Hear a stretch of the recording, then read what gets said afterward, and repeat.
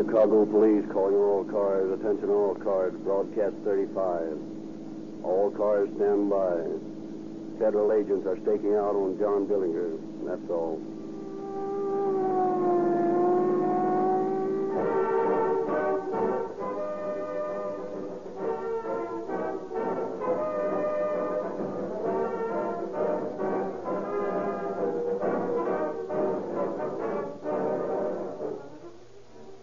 Here's a message for the motorist who does not feel that his car is performing as well as it should. It may sputter and jerk at starting. It may buck when you step down hard on the accelerator. It may be logy on the hill. Now, it is possible that you may need the services of a mechanic. But before you consult him, make this test. Fill your tank with Rio Grande Cracked with tetraethyl, the dependable performance of which is responsible for its demand by police and fire departments. Then put your car through its paces. You may be surprised to find out that the fault has been the gasoline you've been using and not the mechanical condition of your car. Rio Grande Cracked will bring out the best in your car. If it will not perform with Rio Grande Cracked, we suggest that you take it at once to a reputable mechanic. But make the above test first. You may save money and also discover the qualities of Rio Grande Cracked gasoline. This time of year, you should be particularly careful about lubrication. Bearings and other moving parts are expensive, and it requires dependable oil to protect them. Be certain by using either Sinclair Pennsylvania or Sinclair Opaline motor oil. These oils have longer life because they are extra refined. Also, you are guarded against substitution because these famous oils are sold only in patented, extra-measure, tamper-proof cans. Drain and fill your crankcase with either Sinclair Pennsylvania or Sinclair Opaline at a cost no more than bulk oil.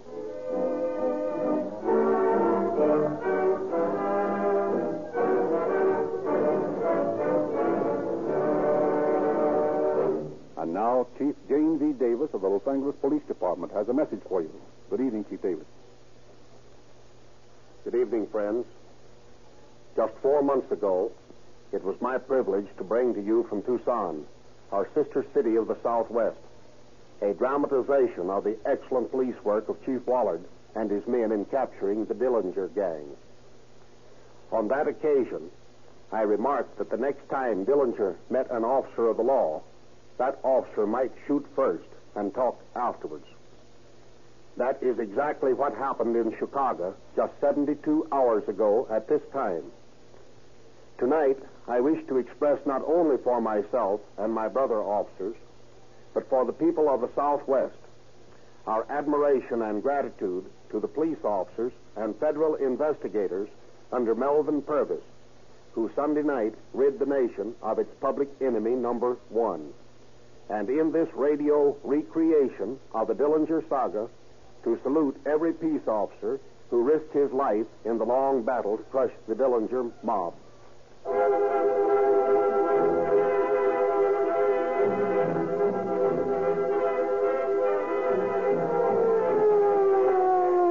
September 26, 1933.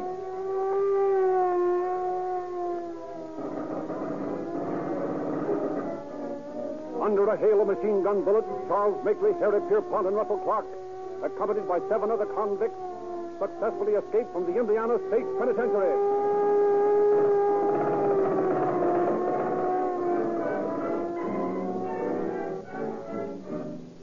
As the 10 desperate criminals disappear into the mists of early morning, all Indiana awakens to a reign of terror. A few days later in Lima, Ohio. You the sheriff? Yeah? You holding John Dillinger here? Yeah? We've come to get him. Who are you? Officers from Michigan City, Indiana. He's wanted there. You'll have to show me your credentials. Here's our credentials.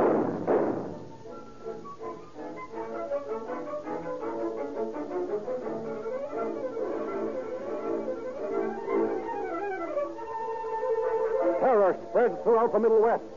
Hysterical fear mounts. Not since the days when Jesse James rode the prairies have respectable citizens lived in mortal dread of ruthless outlaws. Dillinger is loose. Indianapolis, $21,000 taken from the Massachusetts Avenue Bank. New New Carlisle, Ohio. Bandits take $53,000 from New Carlisle Bank in daring daylight robbery. Carroll, Pennsylvania. Hold up a Faro Bank. Lost $24,000. Daleville, Indiana. Hold up and lost $3,500. Mount Pelier, Indiana. $12,000 falls from the Mount Pelier Bank. Racine, Wisconsin. Hold up of the American Bank and Trust Company. Lost $27,000. Greencastle, Indiana. $74,000 bank robbery.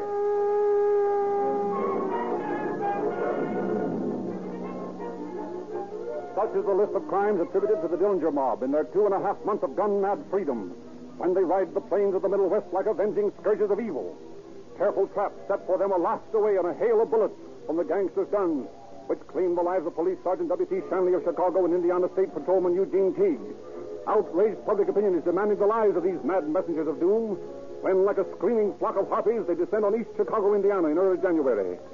Each with the latest model submachine gun hooked under his arm, Dillinger, Makeley, Pierpont, and Clark burst into the First National Bank of East Chicago.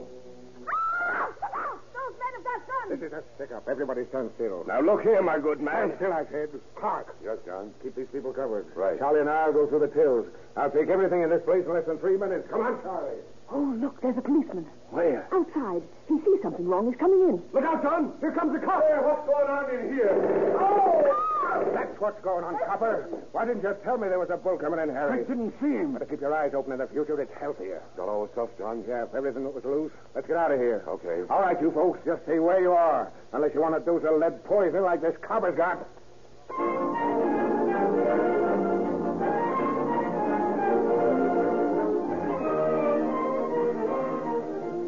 With 3 policemen murders to the mob's credit, federal officers combined forces with local and state police. Roads are blocked. The militia is turned out. Society prepares to do battle against its enemies. But as suddenly as it began, the reign of terror ends. Peace once more descends on the Middle West. The shattered nerves of farmer, merchant, and banker gradually return to normal. Dillinger seems to have disappeared from the face of the earth.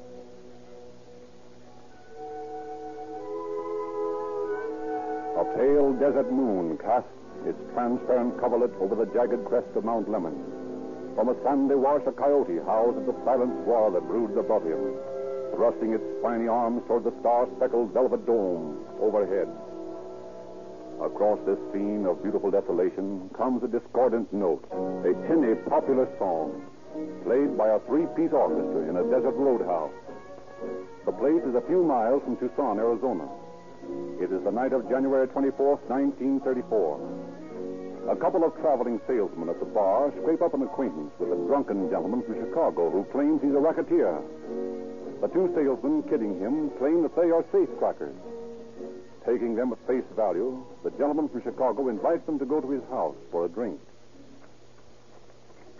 Sure, things got a little hot back east, so I came out here with a couple of pals for the tools off. You figuring any stick-ups around here? No, are you? You never can tell. You're a damn fool to try it. Why? Say, there are only 2 roads out of Arizona. And every Indian on the reservation knows the country better than you do. You could never make a getaway. Yeah. Maybe you're right. Say, I got some new equipment here. Like to see it? Yeah, sure. Just a minute till I open up this grip. Say, will you look at that? Yeah. It's the real thing, all right. It is a new super caliber machine gun. Takes a 35.1. Gee, that's quite a weapon, isn't it? Weapon? I'll say it is. This baby's dynamite. Rip a hole in you big enough to drive a truck through. Well, I think we better be getting to bed. It's pretty late. What's the hurry? Charlie will be in soon. Who's Charlie? He's my partner. You ought to see him handle a sawed-off shotgun.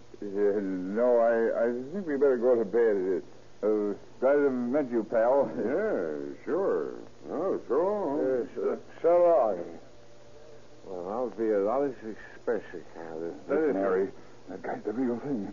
He isn't kidding. You're selling me? Listen, I think we better report him to the police. Yeah, but that's taking a chance. If he isn't somebody they're looking for, he might put us on the spot. Yeah, if he is, and he wakes up tomorrow morning and remembers what he told us, he might put us on the spot anyway. Maybe you're right, Harry. Let's report him to the police right now.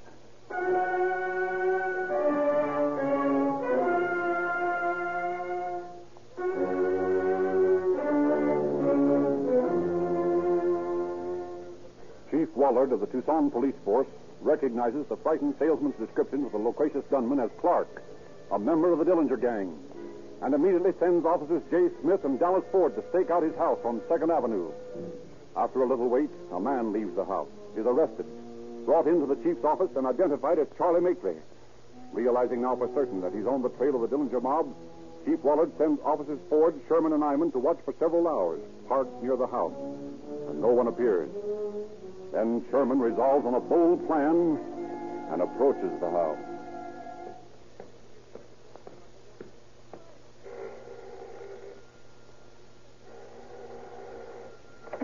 What is it?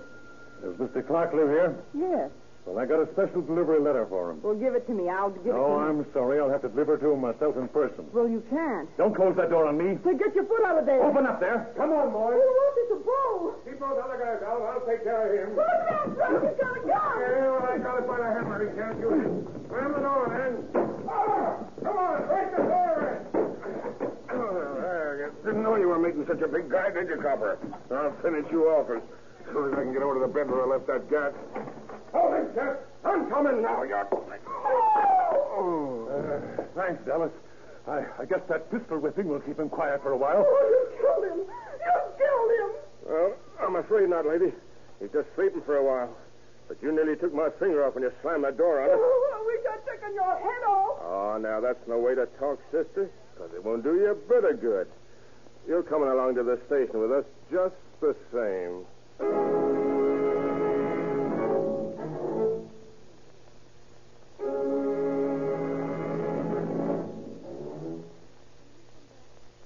Clark, still unconscious, is taken to the police station, where his bruises are dressed, and he is identified by Mark Robbins, identification expert of the Tucson Police Department. Shortly afterward, motorcycle patrolman Earl Nolan picks up Pierpont as he's leaving a tourist camp. The stakeout is resumed on the 2nd Avenue house. In the early evening, just as the dusk is deepening into night, a car pulls up across the street from the house and a man gets out. Detective Heron is 5 steps behind Dillinger when the bandit stops in his tracks at the sight of blood, which had fallen on the porch steps when Clark was taken out. Heron steps up to him as Dillinger wheels around, hands in his coat pocket. Put up your hands, Dillinger. What is this? A stick up? No, it's an arrest. Put him up. I'm pulling the trigger. Arrest? What for? What's the charge? Fugitive from justice will do for the time being. Walker, Mulaney, cover that dame in the car over there. No, you don't, Dillinger.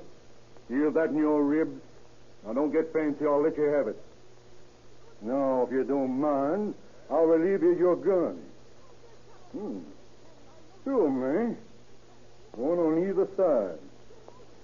And now, if you'll lower your hand... All right. Come on. Cut out the politeness. Put the braces on and let's get down to your lousy jail.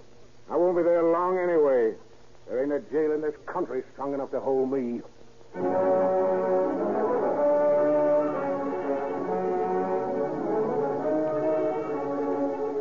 By rail and by plane, officials rush to Tucson from Wisconsin, from Indiana, from Ohio. Each state eager to extradite the men for crimes in their territory. After days of legal complications, Dillinger is spirited away by plane to Crown Point, Indiana, to answer for the murder of the patrolman in the East Chicago holdup. A day later, the other 3 bandits leave by train for the east to face trial in Lima, Ohio, for the murder of Sheriff Tarver.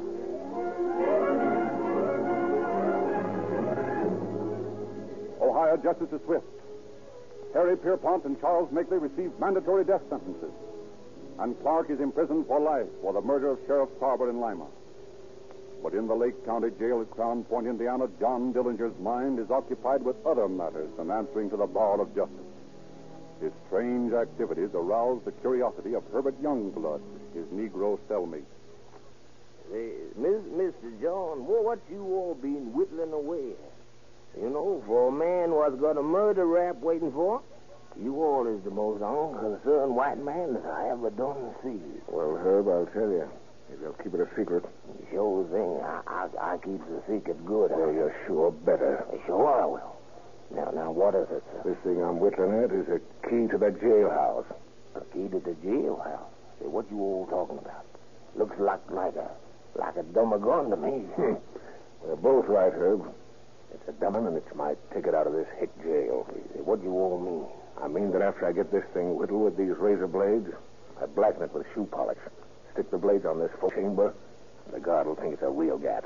Yeah, but that's an awful chance for you to take, Mr. Jones. Better than the chair, ain't it? Well, I suppose it is. I'll only need it until I get the guns in the sheriff's office. Say, Herb, I might want a partner. How about it? You all mean you won't take me with you? Sure, if you got the guts. Why, sure, I've got the guts, Mr. Jones. Okay, Herb, now here's the idea. We'll wait until the guard brings us our chow.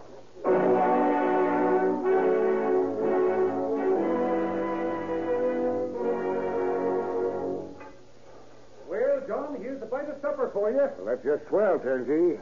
And now you can stick 'em up. Wait, what? Shut up. Don't shoot. Get in here, quick. Grab his gun, Herb. I've got him, Mr. John. Please don't shoot. Okay, Turnkey. Now you stay here and keep your trap shut. Come on, Herb, let's go. Once more the cry goes up.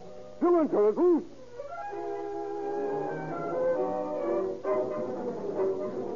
But Dillinger eludes the dragnet that extends across 4 states. Officials declare that Dillinger will be shot on sight if he sticks his head inside Chicago. And the next day, Sheriff Holly's abandoned car is found on the Chicago side street.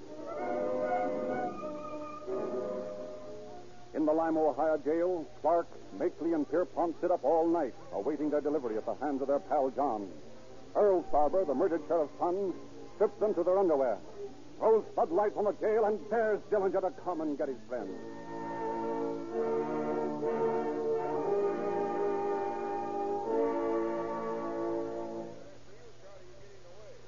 In Fort Huron, Michigan, Herbert Youngblood is fatally wounded in a gun battle with the police. Before he dies, he admits that John has crossed the lake.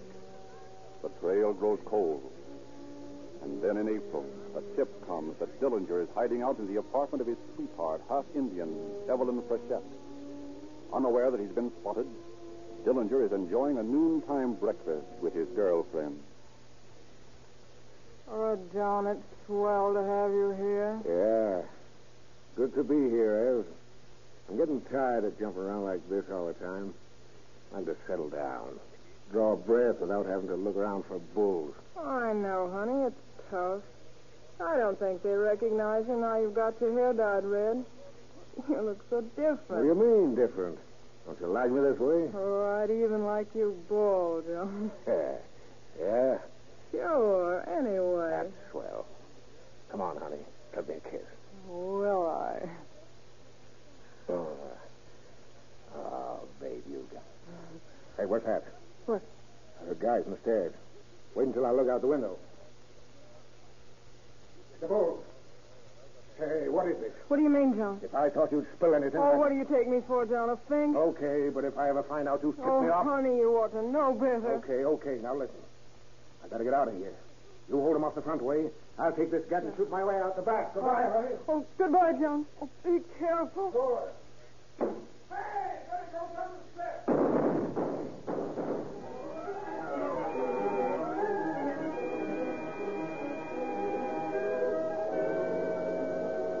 And Dillinger once more eludes the law. His sweetheart, Evelyn Frechette, is arrested and sentenced to 2 years in prison for harboring a criminal. But Dillinger, wounded, escaped.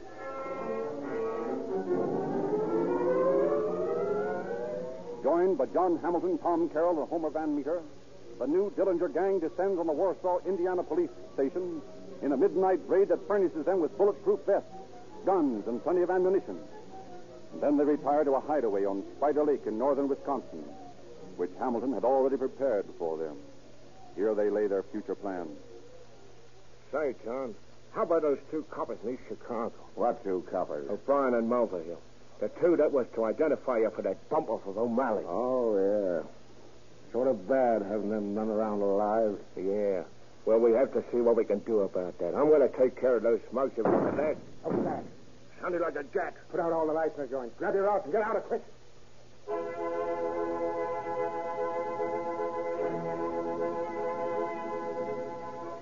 With the lights in the lake resort suddenly off, the confused federal agents who had fired at the car which refused to halt plunge into the underbrush after the fleeing figures of the Dillinger mob. Willis Baum, one of the federal men, trails 3 of the fugitives to a neighboring house.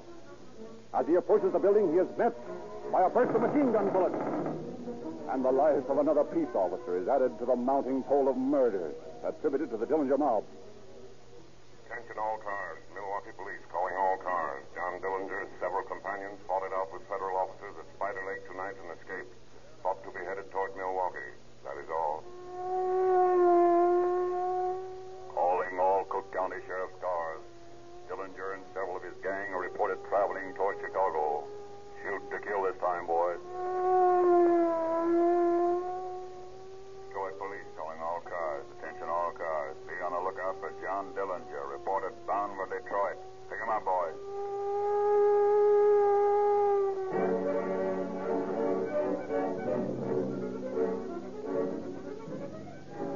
But the slippery Dillinger gang evades the law again and leaves only a grisly memento of their passing on the outskirts of East Chicago. When the bullet-riddled bodies of Officers O'Brien and Mulvihill, the state's star witnesses against Dillinger, are discovered early on the morning of May 24th. This latest Dillinger crime sends Sergeant Martin Zarkovich of the East Chicago Police Force striding furiously into the office of his chief. Yes, Sergeant, what is it? Chief, O'Malley was my partner. Yes, I know that, Sergeant. And O'Brien and Mulvihill were two of my best friends. Yes? Now they're all dead, bumped off by Dillinger. So we think. And I'm convinced that he did it, and I want to even things up. What do you propose? I propose to go after Dillinger myself. That's a pretty big job, Sergeant. I know it, Chief. But I want you to let me go about it my own way, and I know I can get that guy. All right, Martin. I believe in you. Go to it.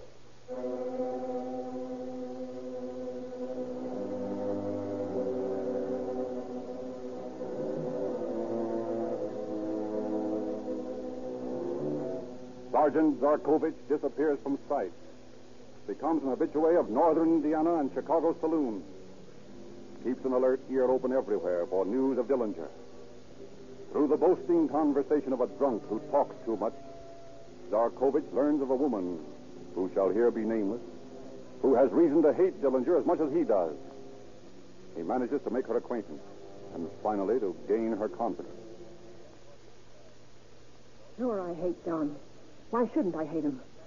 Why, if he hadn't talked Tony into joining up with him, Tony'd be alive and in my arms right now. Yeah, but I can't understand. You're seeing John all the time. Sure I am. I see him. I kid him along. And all the time I'm wanting to cut his throat. Well, why don't you? Because I guess I'm afraid of him. Those eyes of his. Well, they look at me and they seem to tell me that they'll haunt me forever if I do anything to him. Maybe his eyes wouldn't haunt you, but some of his boys might. Oh, I ain't afraid of myself. I don't care what happens to me. Of course, there's another way to do it. Yeah? How? Well, the person that turns him over to the Bulls gets 15 grand. What do you think I am, a stool pigeon? No, I didn't say that. I just pointed out that 15 grand side of it. Now, look at it this way. You hate him. You want him out of the way. Well, if you bump him off, they'll try you for murder. That is, if the boys don't get you first. But if you turn him in, you'll have the protection of the Bulls and enough dough to travel for a long time. Yeah, but that'd make me a stool pigeon. Well, what of it? That guy ought to be out of the way. Everyone knows that. I'll tell you this. If I knew where he was, I'd turn him in. Well, maybe you're right. Sure, I'm right. And now I'll tell you. You give the dope to me, and I'll see that everything's handled so you'll be protected.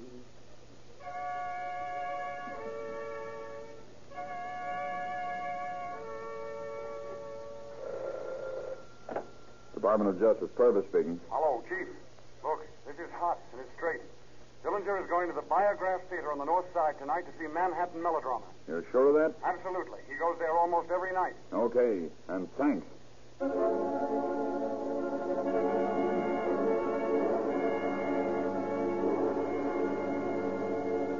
Purvis, accompanied by a score of Department of Justice operatives, stake out the Biograph Theater early Sunday evening.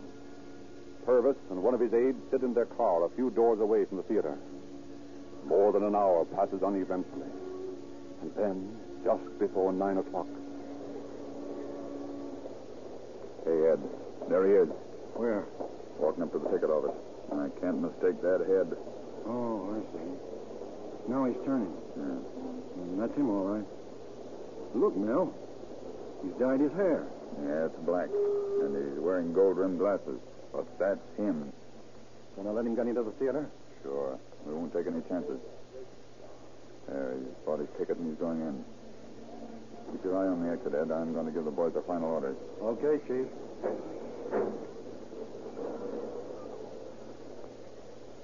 That That was him, Rockerman. I thought so. Now, you and Mike stick around the doorway of the tavern here and keep your eye glued on that theater. Rand, you and Kelly watch those exits down the alley. He'll probably be in there a couple of hours, but he might get suspicious and try to get out the back door.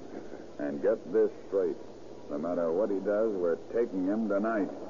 Try to get him alive, but if you can't, get him dead.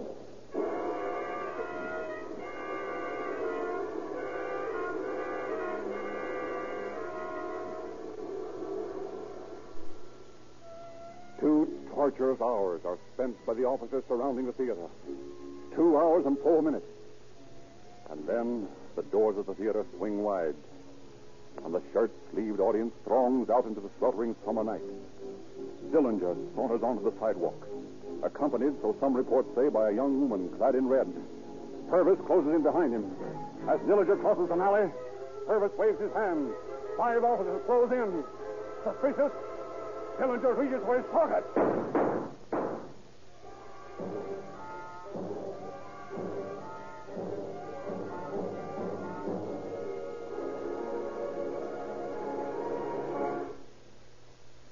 John Dillinger died on the way to the hospital. The post-mortem of rumors and sob-sister conjecture is now taking place. The king is dead, and already the public are crowning the new king.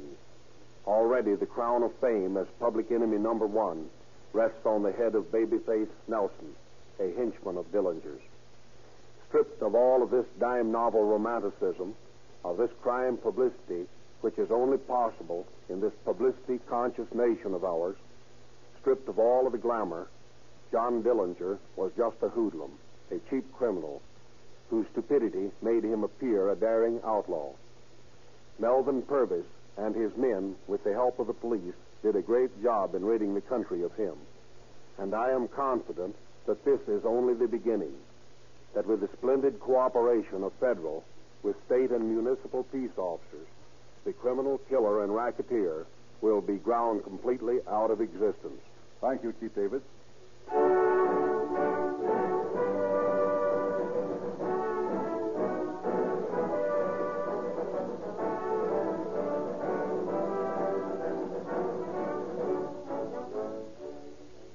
When you see a fire engine roaring down the street, sirens shrieking, or a police car cruising grimly along the highway, doesn't it give you a thrill? And doesn't it give you a feeling of security to know that this vigilance is kept up 24 hours per day for no other reason than to protect your life and property and the lives and property of your fellow citizens? For jobs like these, the equipment must be kept in perfect mechanical condition, and no motor is dependable without positive lubrication. Sinclair Oils have a national reputation as a dependable lubricant. The Army, with all its trucks, tractors, and passenger cars, depend on Sinclair Oil. The Navy annually renew its contracts with Sinclair for fine oils for its wide variety of equipment. 150 airlines, airports, and aircraft manufacturers make Sinclair Oils their standard. Now, ladies and gentlemen, you may have Sinclair Opaline, a premium motor oil in sealed cans at the low price of 25 cents per quart. The Army and the Navy depend on Sinclair lubrication. Is there a better guide for your judgment? By the way, Rio Grande has prepared for your information a complete list of forthcoming cases to be broadcast on Calling All Cars. Drive into your neighborhood Rio Grande service station tomorrow and ask for the Rio Grande radio log. It's free.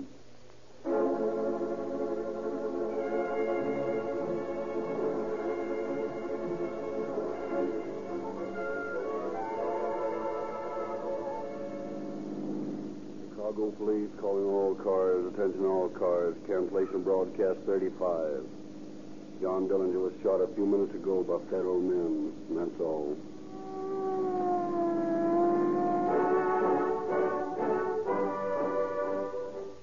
Tonight's special broadcast of Calling All Cars was written and produced by William N. Robeson. The orchestra was conducted by Frederick Stock, and the following cast appeared: Mary Tuthill as Evelyn Frechette, Clara Nita Burt as Opal Long, Martha Wentworth as the unnamed woman, Hanley Stafford as Dillinger, Richard LeGrand as Clark, Sam Pierce as Sergeant Krikovic, Lindsay McHarry as Purvis, Truman Ames as Pierpont and Chief of Police. Robert Frazier as Sherman, O'Malley, and the turnkey. Stuart Wilson as Makeley and Heron. And Charlie Lung as Ford, Youngblood, and Van Meter. Sound effects conceived and executed by Lloyd Creekmore. This is Frederick Lindsley saying good night for the Rio Grande Oil Company.